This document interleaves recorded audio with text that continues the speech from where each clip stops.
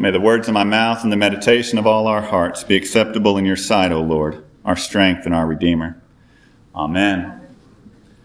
So it's been about a year since I moved back to Texas, or at least Facebook tells me, right? Facebook is how we keep track of things these days. I don't know what I was doing yesterday, but I know what I was doing 9 years ago. And sometimes I cringe at what 9 years ago Alan decided was okay to put on social media, but that's a whole nother sermon for a whole nother day. It was about a year ago that I was moving here, and next week or the week after is about a year that we've been together. And so I think at this point we know each other well enough, we trust each other well enough that like we can share some of our secrets. And I need to tell y'all, I really, really love historical markers. You know those things, you see the brown sign and it says historical marker, you drive past them all the time. I don't. Right? I don't care where I am. There's apocryphal stories in my family. Like there was this trip to Galveston, right? Galveston takes about 5 hours to get to. This trip took like 9 or 10 hours. I actually don't know how we went because we were on 35. There's not that many historical markers, or 45. We must have been like Highway 6 and whatever. And God bless my parents. I don't know why they did it, but they stopped at every single one. And so my boys and I recently went on a road trip. This past week, after church last Sunday, we packed up trunks and cases and all of that, and I took them back to South Carolina for summer camp. And, you know, going there, we're kind of in a hurry, so we're not going to see all the historical markers. But we do have to stop. Another thing I do is I stop at every single welcome center. In every state I go to, I collect the maps, right? Like I'm a nerd. I'm just going to put that on the table. I get a picture next to the sign at the welcome center, and you know, if you followed me this week on Instagram, Facebook, whatever, you saw me and the boys. The first picture, I think they were a little peeved, so you saw like preteen and teen angst in these photos. But then, right, they got into it some, and the pictures got better. And actually, the Mississippi Welcome Center, which is beautiful, it overlooks the river, it was closed when we went through, so we couldn't get our map. When I dropped the boys off for camp, my 14-year-old reminded me that I needed to stop and get the map. So I'm converting some folks. Our trip actually was only about an hour longer to South Carolina. It takes about 16 hours with normal stops. It took us about 17 over 2 days. And so that's nothing compared to like doubling the trip to Galveston. So my boys got off easy. I was thinking about road trips, obviously, this week. And we have our gospel where Jesus is on a journey. Jesus is journeying with his friends to Jerusalem, and we know how that story ends when we get there, but they make a stop along the way. They stop at Mary and Martha and Lazarus' house. They stop at some friend's house to rest and recover.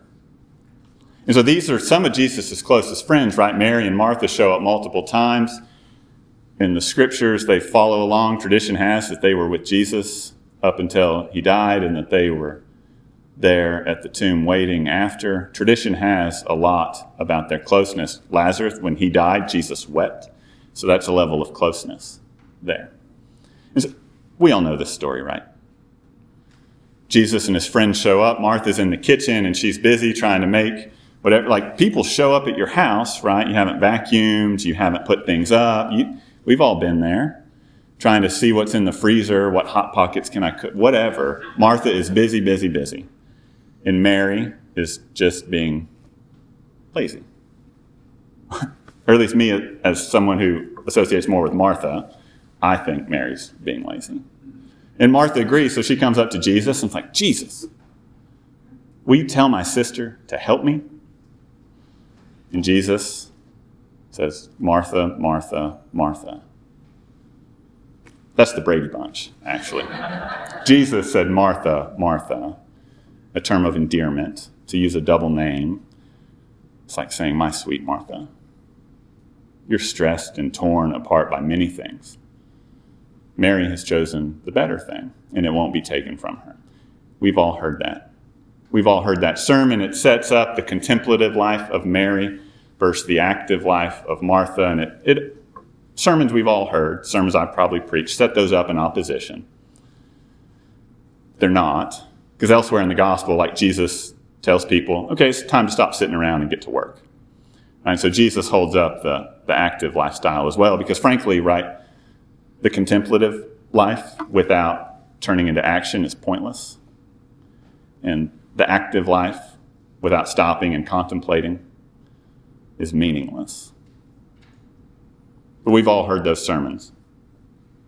So today I want to talk about something different. I want to talk about just how radical this story would have been to the first people who heard it passed down, or even more so, how radical this story would have been to the people sitting around in Martha's room. Because you see, back then, women didn't just sit at the feet of rabbis. Women were in the kitchen. Martha was doing what the culture expected of her. Mary was taking the place of a man. And so, just like a couple of weeks ago when Jesus tells the parable of the Good Samaritan, and we're shocked that Jesus would say the Samaritan is actually the neighbor, this week we have Jesus welcoming a woman to sit at his feet and learn like she was a man. Not to mention the fact that Martha probably owned this home, and she was likely a leader of an early house church. So she functioned in a pastoral role leading a congregation, which went against all conventions back then. Frankly, it still goes against a lot of conventions other places in the church today. So Jesus teaching at this home, Jesus inviting a woman to sit at his feet and learn, was revolutionary. Every bit as revolutionary as saying a Samaritan can actually be the hero. Jesus continues to turn the world on its head, because Jesus came and taught for everyone. Jesus welcomed everyone, Jew and Samaritan, male and female, you and me. So on my return trip from South Carolina, I actually could pick better music because my kids weren't in the car. But I was driving by myself, and I left after dinner one night. It had been a long week, trying to squeeze in visits to all of our friends, dinner with some friends and family that went until 6 o'clock. And so I don't leave like Aiken. It's kind of the South Carolina-Georgia border. I don't leave there till about 6 p.m. So it's going to take me 2 days. I drive as far as I can get. I get to some small town in Alabama. I don't remember where it is. It's about midnight. Found a hotel, stayed. Next morning I woke up and I'm 7:30, I'm going to leave. Got 9 hours left. I try to do this math. I've already crossed the time zone. I can get home by 4 o'clock. I'm like, great. I can get home by 4 o'clock and then start doing all these other things I need to do once you get home from vacation, which sometimes makes it seem like vacation wasn't actually worth it. But I digress. As I was driving home, I was on the phone with a friend and was talking about, the trip there and making the boys stop at all these state signs, and was also relaying kind of my nerdy history of loving these historical markers and all of these things. But I was also saying, I'm just ready to get home. I'm just going to blow through. And this friend encouraged me. He's like, you actually don't need to get home immediately. Why don't you find a place to stop? And so I'd found a place through Jackson, Mississippi, as I was going through there. I drove about 30 minutes out of my way to a small little neighborhood, to this tiny teal house in a rundown part of town. This is the Medgar and Myrlie Evers National Historic Monument.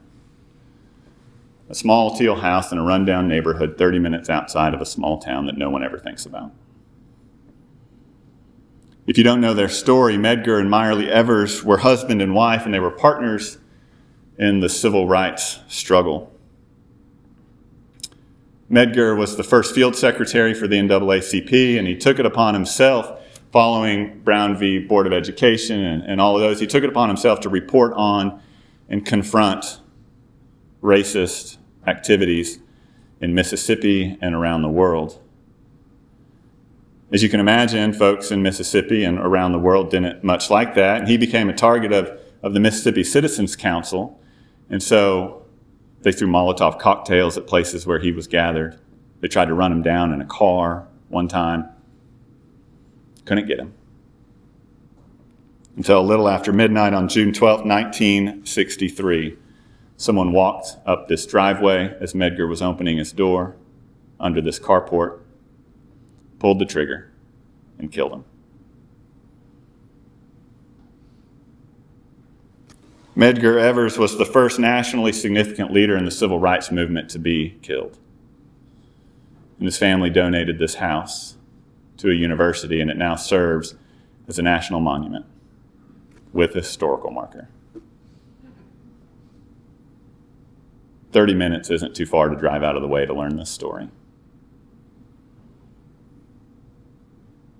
Medgar Evers was murdered. Medgar Evers was martyred because he was trying to turn the world upside down. Like Jesus before him, like his friends in the struggle, he fought for justice and equality for everyone. Medgar Evers welcomed everyone. Sounds a lot like our gospel for today, doesn't it?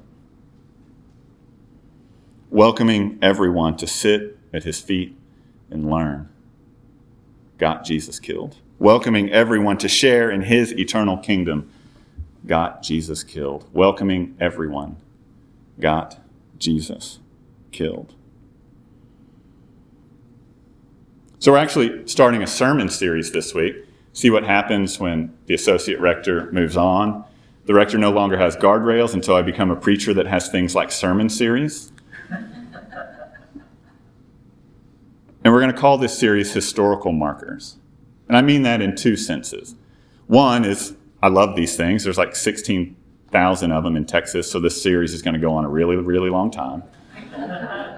But we're actually going to look at what we can learn about the gospel through these signs and these stories that we pass by every day and don't even think about. Because every story is worth learning from.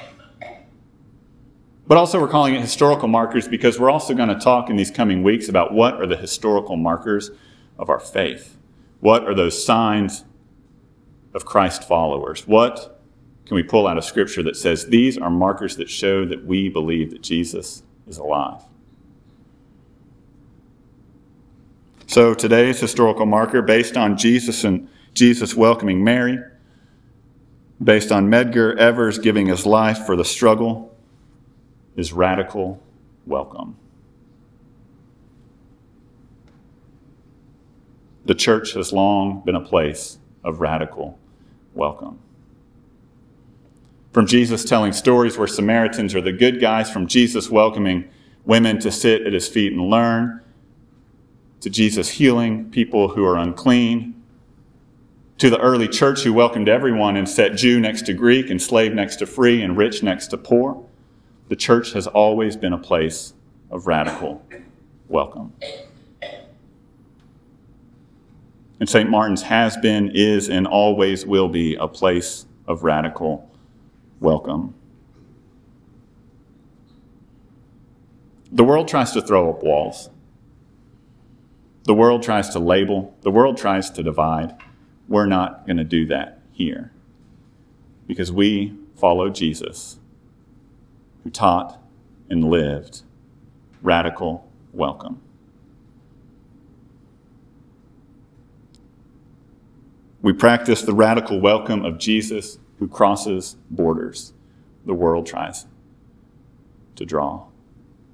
We follow and practice the radical welcome of Jesus who breaks down walls the world tries to build. We practice the radical welcome of Jesus who proclaims that there are no longer insiders or outsiders. We practice the radical welcome of Jesus who continues to turn the world upside down.